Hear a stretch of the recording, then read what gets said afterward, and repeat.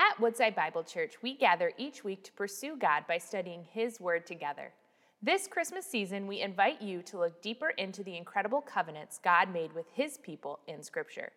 Tune into our current series, Gift Wrapped, From Longing to Lavish, to discover God's unwavering promises to meet the ultimate longings of our heart and ultimately renew our hope with the brilliant truth of the gospel. We're in Genesis chapter 15 this morning, verses 1 through 21. Let me read God's word for us together. Scripture says, "After these things, the word of the Lord came to Abram in a vision. 'Fear not, Abram, I am your shield. Your reward shall be very great.' But Abram said, 'O Lord God, what will you give me? For I continue childless, and the heir of my house is Eliezer of Damascus.' And Abram said, 'Behold, you have given me no offspring, and a member of my household will be my heir.' And behold, the word of the Lord came to him. 'This man shall not be your heir. Your very own son shall be your heir.' And he brought him outside and said, 'Look toward heaven and number the stars if you're able to number them.' And he said to him, 'So shall your offspring be.' And Abram believed the Lord, and he counted it to him as righteousness. And he said to him, 'I am the Lord who brought you out from Ur of the Chaldeans to give you this land to possess.' But he said, 'O Lord God, how am I to know that I shall possess it?' And he said to him, 'Bring me a heifer 3 years old, a female goat 3 years old, a ram 3 years old, a turtle dove, and a young pigeon.' And he brought him all these, cut them in half, and laid each half over against the other. But he did not cut the birds in half. When the birds of prey came down on the carcasses, Abram drove them away. And as the sun was going down, a deep sleep fell on Abram. Behold, a dreadful and great darkness fell upon him. And the Lord said to Abram, 'Know for certain that your offspring will be sojourners in a land that is not theirs, and will be servants there, and they will be afflicted for 400 years. But I will bring judgment on the nation that they serve, and afterward they shall come out with great possessions. As for you, you shall go to your fathers in peace. You shall be buried in a good old age. And they shall come back here in the 4th generation, for the iniquity of the Amorites is not yet complete.' When the sun had gone down and it was dark, behold, a smoking fire pot and a flaming torch passed between these pieces. On that day the Lord made a covenant with Abraham, saying, 'To your offspring I give this land from the river Euphrates to the great river, the river Euphrates, the land of the Kenites, the Kenzanites, the Kadamites, the Hittites, the Perizzites, the Rephaim, the Amorites, the Canaanites, the Girgashites, and the Jebusites.'" This is the word of God. Let's pray together. Father, we thank you for your promises. We thank you for your grace. You are worthy. You are to be worshiped in all the world. And Lord, we thank you for your word. This morning, Lord, help us to hear your word well, to receive it. And Lord, if anything happens today, may our faith increase in you. May we see your abundant character, your great integrity. May we see who you are. And may our faith be set in bedrock on you. Anchor our hearts to you this morning, Lord, and help us to trust you more and more. So give us your grace. Help us by your Spirit this morning to listen, to receive, to be humble, to grow. And may your word, which is living and active and powerful, the word of Jesus, be taken by your Spirit, and may it produce fruit in our lives that outlast us. We thank you for speaking. We pray now that you would work. In Jesus' name, amen. And you can be seated.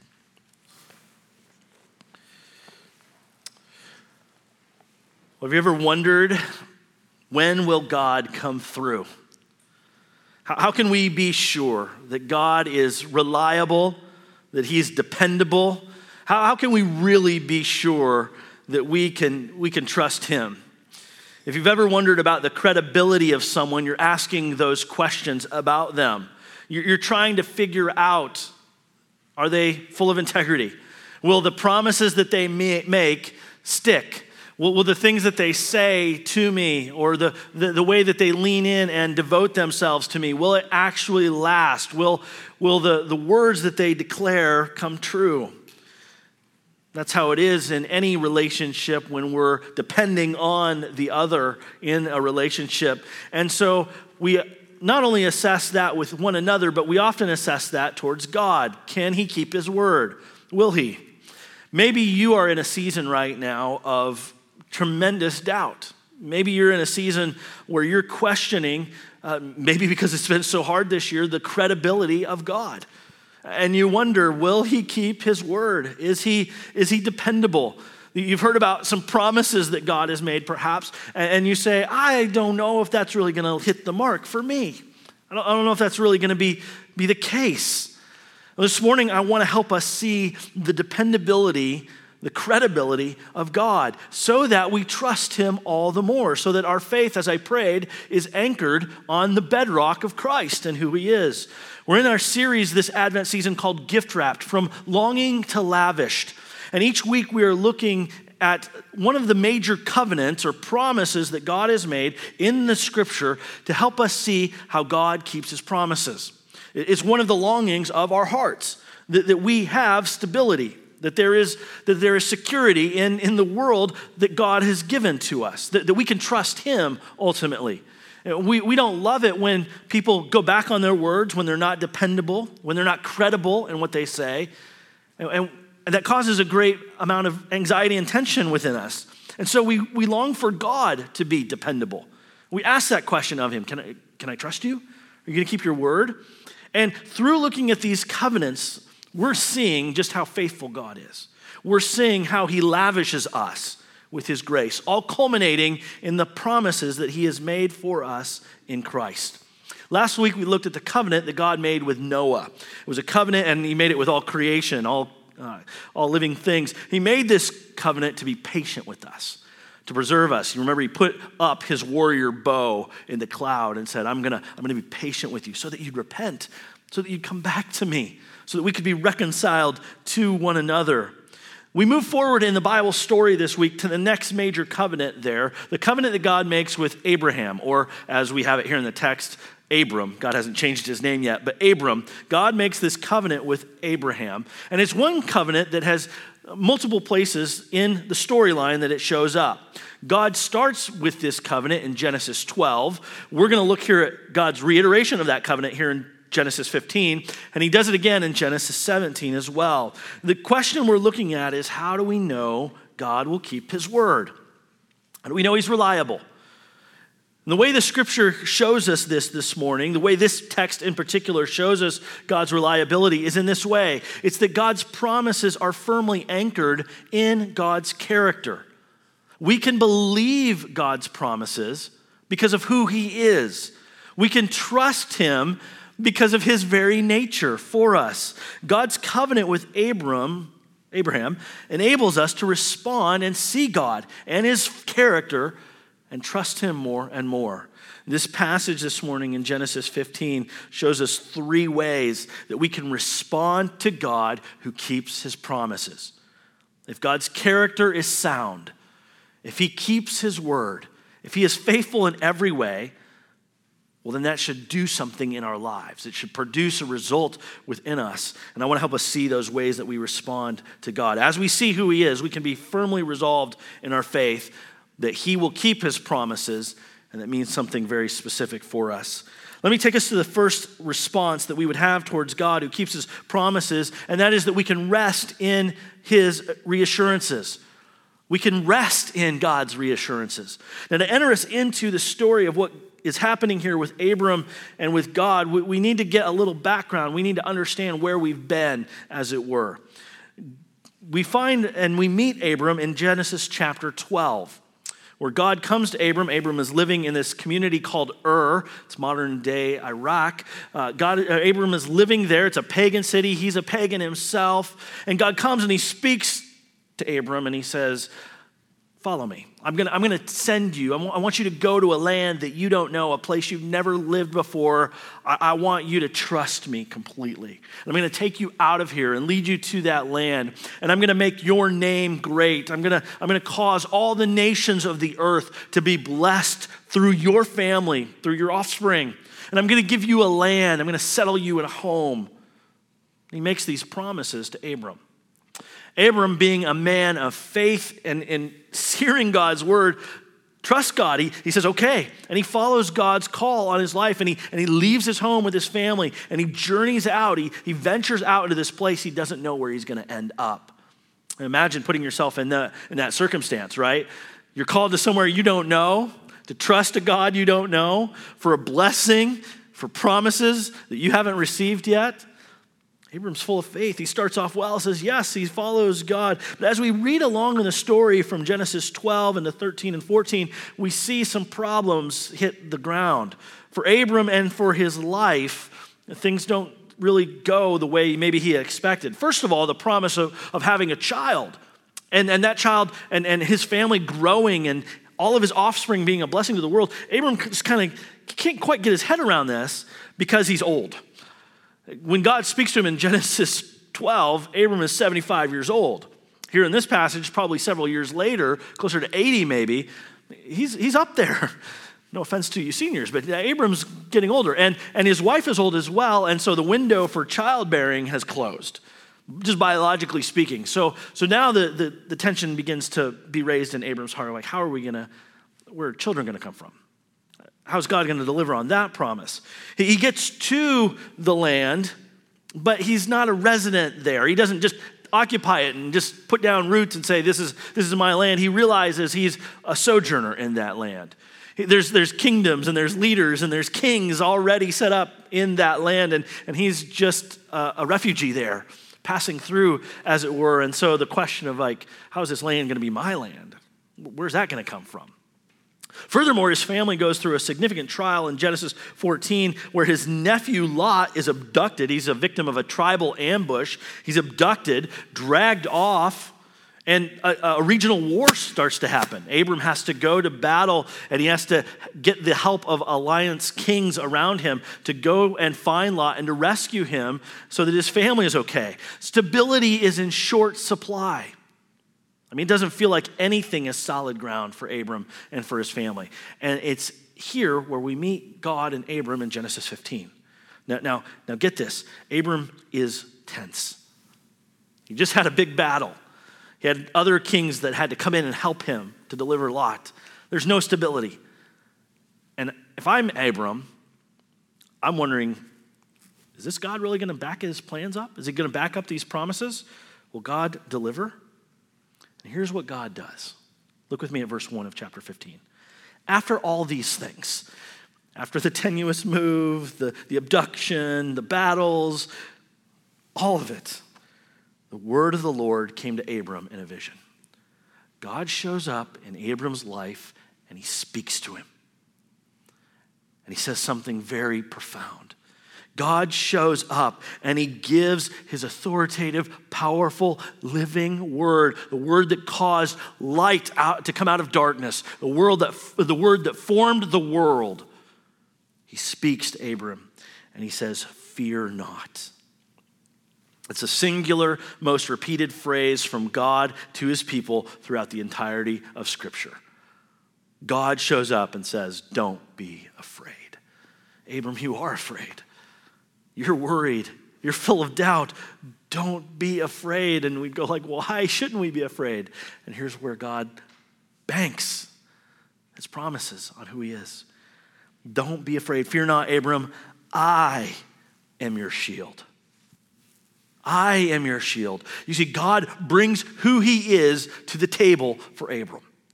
He wants Abram to trust him. He wants his fears to subside. He wants Abram to be able to rest through who he is. Abram, he's saying, get your eyes on me. See who I am. God calls Abram to see him for who he is. He says, I'm your shield. The term there could be understood as a protector, the guardian, the covering over his life, the leader who goes before him and cares for him.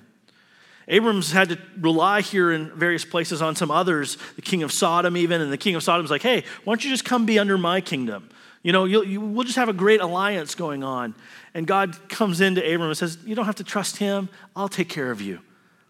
I'm your shield. I'm your protector. Your reward will be very great. God is calling Abram away from entrenching his heart in the alliances of this world to himself. He's calling Abram away from banking his life on the things of this world and the stability that this world really doesn't offer, but it tries to promise.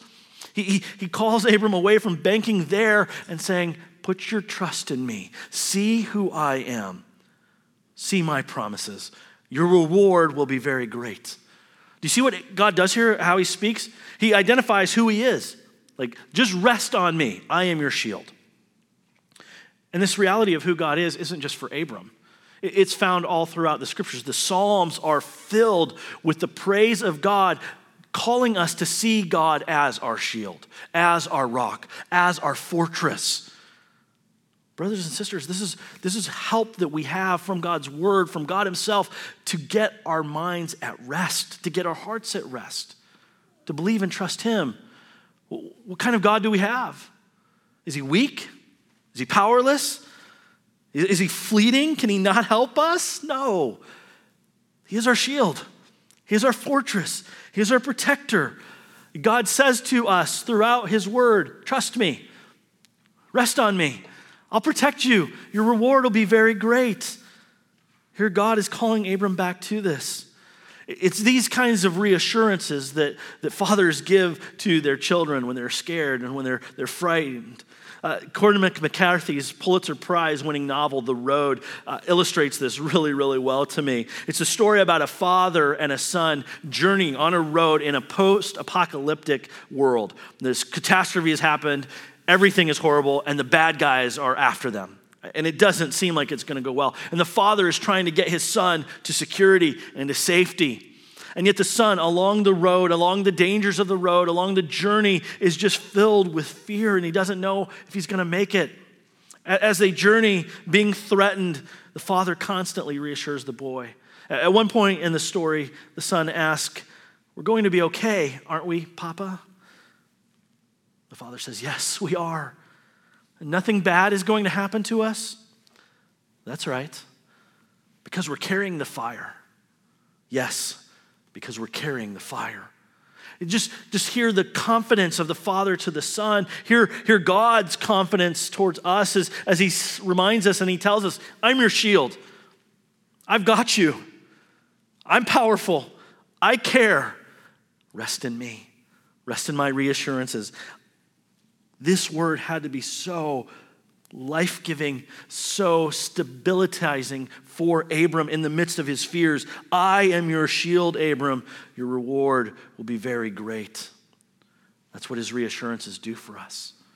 They settle our hearts. We can rest in his promises because of who he is. Just as God was Abram's shield and provider, so he is for us as well.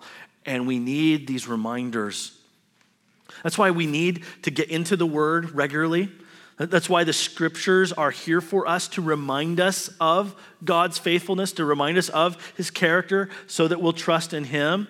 That's why I want to encourage you, if you are not already, to be a person who is reading the word daily, not to check off a box, not as if it's some duty that you can just say, okay, I read the Bible today, but your heart and your mind needs to hear God's reassurances. You forget, I do too. And we need to hear God saying to us, I'm your shield. Don't forget that. And if we neglect where God speaks to us from his word, we're going to get full of fear. We're going to have our doubts creep in and destabilize our hearts. We need these reminders. We need regular views of the grace of Jesus and his work for us so that we know he's come and lived for us. He's died on the cross for us. He was raised to life again on the third day for us. We can trust him. He's going to take care of us. He's our shield. We need the word of God and the character of God from the word to cover our hearts and minds with his grace. I'm confident this morning that you need to hear God say, don't be afraid. I'm your shield. And you're going to need it tomorrow, and you're going to need it the next day, and you're going to need it every day this next week, probably for the rest of your life as well. So don't neglect the way he seeks to reassure us from his word. Just want to encourage you in one practice in this. Read Romans 8 once a month. I mean, just let the first verse of Romans 8, there is now therefore no condemnation for those who are in Christ Jesus. If you're struggling with sin, if you're just feeling condemned, like, okay, Romans 8 right there, Those reassurances are there to help you rest in God's grace. Another practice to help you in this and to being reminded so that you can rest in God's reassurances is being in Christian community, or what we call our life groups here at Woodside.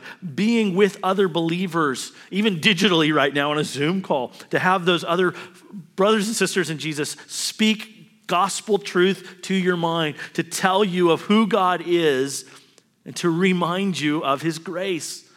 I need other Christians, you do too, who say to you, hey, don't be afraid. He's your shield. You're forgetting that today. Remember him. We need others to remind us of God's love towards us so that we'll not give in to our fears and doubts. That's why being in community is a means of his grace to us. That's why having his word is speaking who he is over us. When you're in those environments, when you are with other community, when you're in the Word, you'll rest in his reassurance of his plans and his promises for you. That's our first response here. In the anxiety of Abram's heart, in the fear and the doubt of like, God, are you actually going to deliver on these promises? God shows up and he reassures him. Don't be afraid. I am your shield. Your reward will be very great. The story moves on and it leads us to our second response, and that's to actually believe in God's promises. Not just to intellectually affirm that he's made promises, but to bank our lives, as it were, to believe confidently, to hoist all that we are into what he has promised, into him. We need to believe his promises. Now, Abram here, he hears God say, I'm your shield, your reward shall be very great. But he asks God, he's like, okay, God, you said some things a few chapters back, several years ago. Where's the proof of them?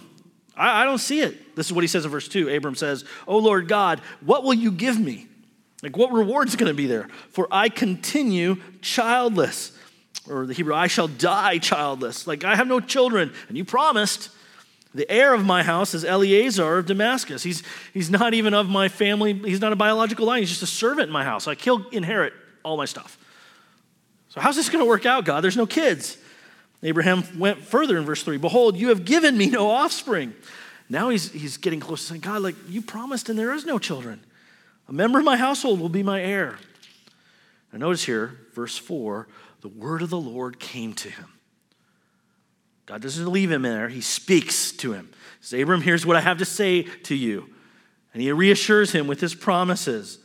This man shall not be your heir. Your very own son shall be your heir. God's going to deliver on his promises. Your very own son shall be your heir. And to help him illustrate that, verse 5, he brings him outside. He's like, Abram, just come with me outside the tent here. Let's just have a talk right now. God brings him out. I love this. Brought him outside and said, look toward heaven and number the stars if you're able to number them. Maybe you've gone outside recently and you've looked up at the stars, and with the light pollution that's around our communities, you see a bunch, you see a good amount. But imagine no electricity and very, very little light out in the middle of the wilderness. And if you've ever experienced that, you know the amount of stars, planets, and light that's just in the heavens on a dark night. It's astounding. So I love God's sense of irony here. He's like, count them, look to the heavens, number the stars, count them. If you are able to number them, you're not. It's too many. And then he says, so shall your offspring, so shall your children be. I mean, God's just abundantly lavishing him with his promises here. He's just showing, here's the expansiveness of my grace to you, Abram. Here's how big this is going to get. Multitude upon multitude. You won't even be able to count them. Now, if you're Abram in this moment, and you're struggling, like your wife is old past childbearing years, you're old, right, God? Okay, you're going to do that? What would you do? How would you believe? How would you respond in that? And here's where Abram's faith shows itself. Verse 6, he believed the Lord. All he had was the promises of God and God's firm character, and he believed the Lord.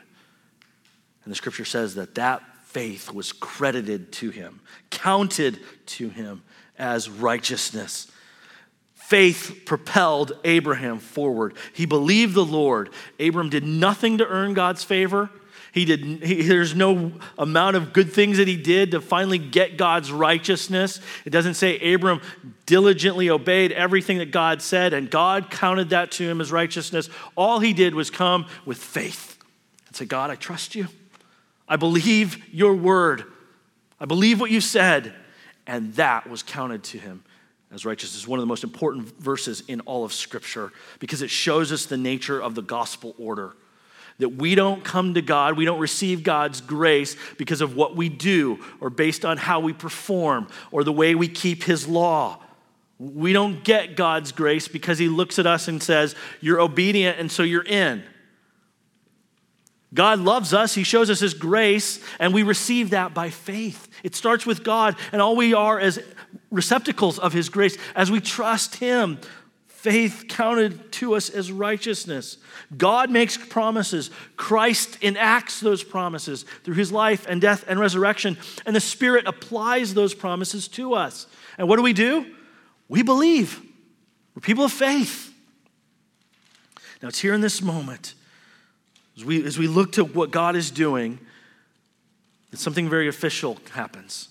Verses 7 through 19, a ceremony takes place. If we were going to have a ceremony today, a covenant ceremony of some sort, a similar picture to that would be that of a wedding. A wedding ceremony would happen. A couple would come and they would make promises to each other and exchange a sign of that, and then they would be married. And so here in this situation, as God is speaking to Abram and declaring promises to him, he said, we need to have a promise-keeping ceremony, a covenant ceremony. In the ancient Near East, it was called cutting a covenant. God once again promises to give a land to Abram, so now he focuses that covenant in on the land. Look with me at verse 7. He says, I am the Lord who brought you out from Ur of the Chaldeans to give you this land to possess. And Abraham goes, okay, you've promised children, but now let's talk about land. And God's saying, you're going to give me this land, but how will I know I will possess it? Abram asked. And God says, okay, here's what we'll do. We'll cut a ceremony. We'll cut a covenant. He said, bring me a heifer 3 years old, a female goat 3 years old, a ram 3 years old, a turtle dove, and a young pigeon. And Abram brings all these things. Now, in a covenant cutting ceremony in the ancient Near East, what these cultures would do as they were making these agreements, and often these covenant agreements were agreements between kings. They were treaties between nations. And the kings would get together and they would take these animals and they would cut them right down the middle. They would cut them in half and they'd lay the pieces one on one side, one half on one side, and one half on the other side. And then to certify that ceremony, to certify the promises and the treaties that they were making to each other, both parties would walk in the middle between the cut pieces. And they would declare to each other, may what happened to these animals being cut in two, cut to pieces, may what happened to them happen to us. May it happen to me if I don't keep my promises. If I fail on my keeping of the promises to you, may I end up like these dead, cut up pieces animals. It's pretty serious here. I mean, that's a pretty deep covenant. It's not like you and I buying a house today and signing, 10,000 pages with our life on there. Nobody's going to cut us to pieces. But they're invoking that curse upon themselves if they fail in their promises and in their oaths. So Abram understands the ceremony is about to happen. I'm going to enter into a covenant ceremony with God, a covenant relationship with God. So he comes and he cuts the animals in two, lays them out.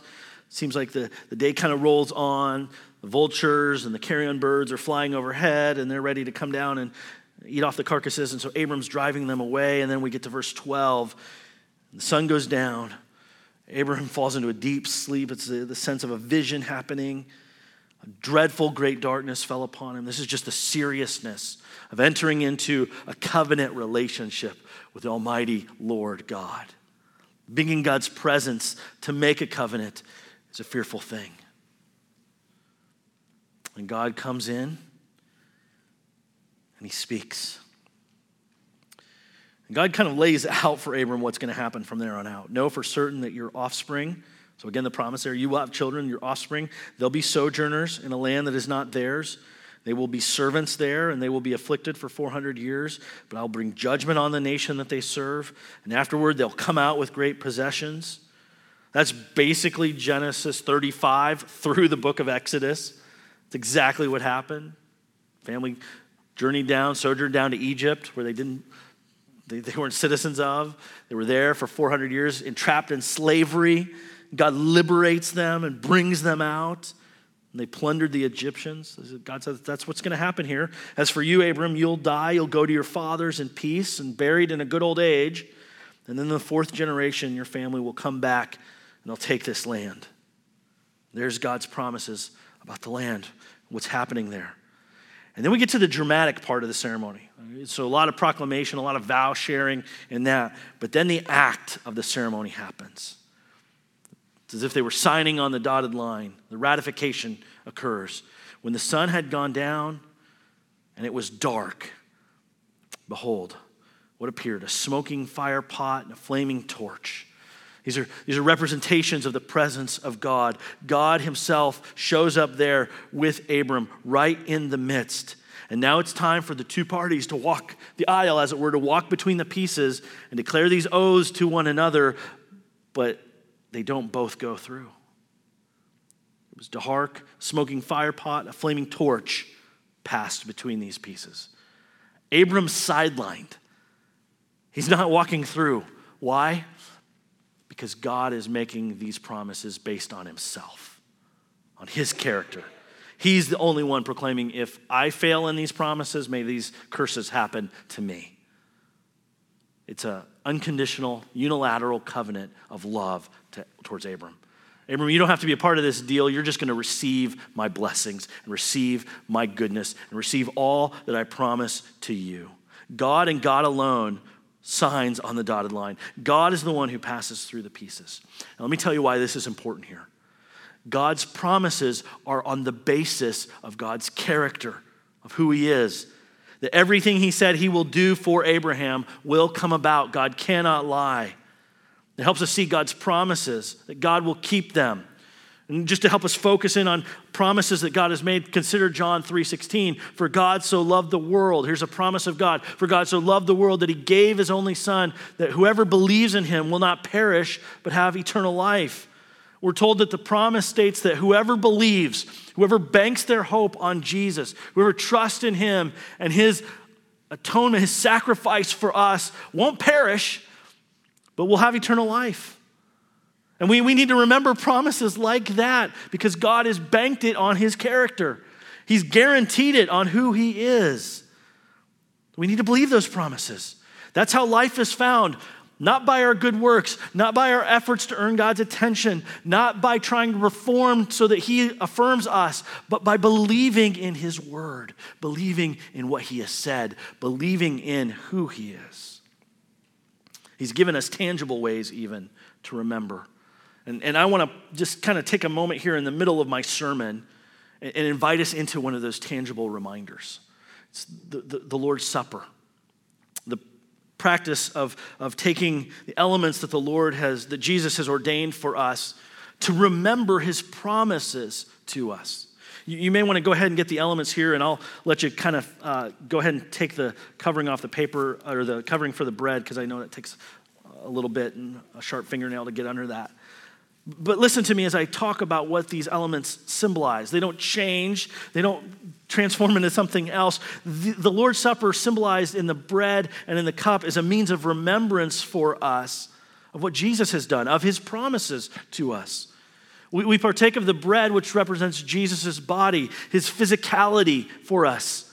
He became a man and dwelt among us. The Son of God put on flesh and blood, lived here among us perfectly. And the bread represents that to us. It tells us of Jesus' body given for us, his life given for us. And the cup, the juice there, represents his blood that he poured out on the cross, his blood that he shed for our sins. You see, we failed the covenant. We failed to keep God's law. We failed in that the curses should be upon us. We should be the ones cut to pieces. And Jesus was the one who went to the cross. His hands were pierced. His side was pierced as well, his feet nailed to a cross, his blood poured out. He was the one who was metaphorically cut to pieces because we failed the covenant. And the bread and the cup reminds us of what he's done. So that everyone who believes in Jesus, as we partake of this here in just this moment, can be reminded God keeps his promises. And we can bank on him. We can believe on him. So let me pause here and give you a moment just to pray. And then we'll partake of the bread and the cup together to remember Jesus' sacrifice for us. Let's pray.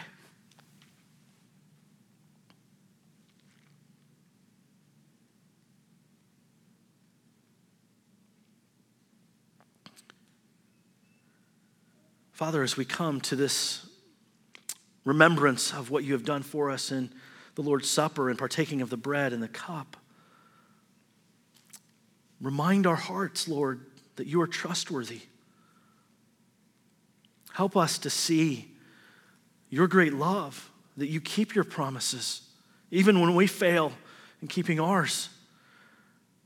That you gave us your own Son, that whoever believes in him won't perish but will have eternal life. So Lord, I pray for everyone here that we would have banked our hope in Christ. And if there are those here among us who have not, Lord, may this moment, may they believe in Jesus. May they believe that he is the Savior and Lord, and that all that he has come to do in his life and death and resurrection, may they believe that that is their only hope. We thank you, Father, for reminding us. And now as we partake, would you be glorified? We ask this in your Son's name. Amen. And so Jesus, on the night in which he was betrayed, he took the bread and he broke it and gave thanks. And he said, "This is my body, which is broken for you. Eat this in remembrance of me." Let's partake together.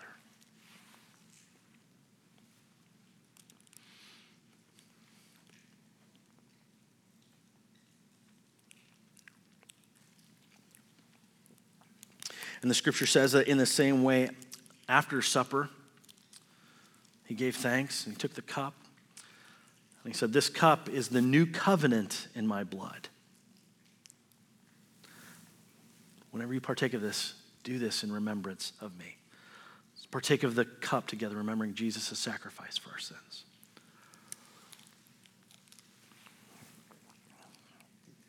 We proclaim to one another the Lord's death until he comes again. These elements remind us that God is trustworthy, that we can depend on him.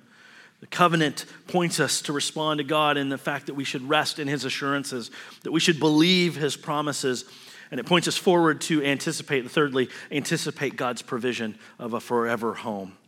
This is the last statement here in this chapter in verses 18 to 21. It says, "On that day the Lord made a covenant." Literally, he cut a covenant with Abram. And he said to him, here's the promises again, "To your offspring I give this land, from the river of Egypt to the great river, the river Euphrates, the land of the Kenites, the Kenizzites, the Kadmonites, the Hittites, the Perizzites, the Rephaim, the Amorites, the Canaanites, the Girgashites, and the Jebusites." God says, here's the land. I am promising to give it to you. He outlines the borders of what that land would look like. And if we read forward in the scripture story, we find God delivers on his promise. God keeps his word here. He takes his people up out of Egypt as he promised. He brings them into the promised land. We read through Exodus of the Exodus out of Egypt, and then Leviticus, Numbers, and Deuteronomy show us the people of God wandering in the wilderness, waiting and being prepared to enter that promised land. And then we get to the story of Joshua, where God leads his people into the land, and God sends them out, and they conquer and they take the land. They possess it. They drive out the foreign nations. And there at the end of the story of Joshua, at the end of the book, Joshua on his deathbed, he kind of has a testimonial to the people. And he says, guess what, guys? God kept his promises. He delivered. He brought us into the land and he gave it to us. And we possess it now. And it's his grace and his goodness. He kept his promises to us. And Joshua says, not one word, not one promise of God failed. He kept it for us. We've received the land. But that land wasn't Abraham's full hope. I love how the writer of Hebrews looks at Abraham's life. Abram died. He didn't get into the land. He didn't see it as the promised land. He died. And the writer of Hebrews in Hebrews 11 says, these all died in faith, not having received the things promised, but having seen them and greeted them from afar. Their lives were filled with faith, seeing God keeps his promises, and having acknowledged that they were strangers and exiles on the earth. This world wasn't their home. It wasn't an eternal, lasting city for them. But as it is, the writer of Hebrews says, they desire a better country. That is a heavenly one. Therefore, God is not ashamed to be called their God, for he has prepared for them a city. Abraham, the patriarchs, the people of faith were all looking forward to an eternal and forever home that we would have with God when Christ comes again. So the story runs forward. It shows us Christ and what he has done to rescue us in his life and death and resurrection, and how he is the fulfillment of all of God's promises. The promise of an offspring to Abram is fulfilled in Christ. That Christ is the one who fulfills God's promises, and he, in his first coming, sets up the second coming when he, Emmanuel, would make all things new. God with us. Do you remember the story? That's what the Bible starts with and ends with. In Genesis, God dwells with his people in the garden. And we break the covenant. And so God works. And he has a way to rescue by his being with us in Christ, coming for us in his first advent. And doing all to secure our salvation. He promises to come again and to be God with us forever and ever. Takes us to Revelation 21. I saw a holy city, the new Jerusalem, coming down out of heaven from God, prepared as a bride adorned for her husband. And I heard a loud voice from the throne saying, behold, the dwelling place of God is with man. He will dwell with them, and they will be his people, and God himself will be their God. That's the future hope that we have, that one day we will be with God forever, that he will come and that Christ will return and make all things new and make all things right with us again. That we will experience Emmanuel, God with us, fully and forever. That's what our faith should propel us forward towards. That's what we should anticipate. Heaven isn't some sort of idea of paradise. It's the reality of being with God forever, in relationship with him, of the covenant never being broken, the covenant never being stretched, that we are with him forever and ever, as he makes all things new and reconciles all things to himself. We should anticipate that. Our hope should be strong in God's promises because our home is secured with him. It should propel us forward to share the good news, to declare to every person, there is a Savior, there's a King, there's a promise-keeping God. You can trust him, bank your life in him, and be assured of a forever home with Christ. He'll never leave you or forsake you. That's why we share. Why is this true? Why is this all true? Because God's promises are firmly anchored in his character. How can we be sure God will keep his promises? Because of who he is. If we, like Abram, wonder whether he'll deliver us, if he'll do what he says he will, we need to look no further than Christ, what he's done for us, and his unchanging character. He's come and given himself. He's died for us. He's so committed to keeping his promises that he gave up his own son for us to secure everything for our salvation. Friends, we have every reason to trust God. His promises are banked in his character. They're fully anchored in who he is.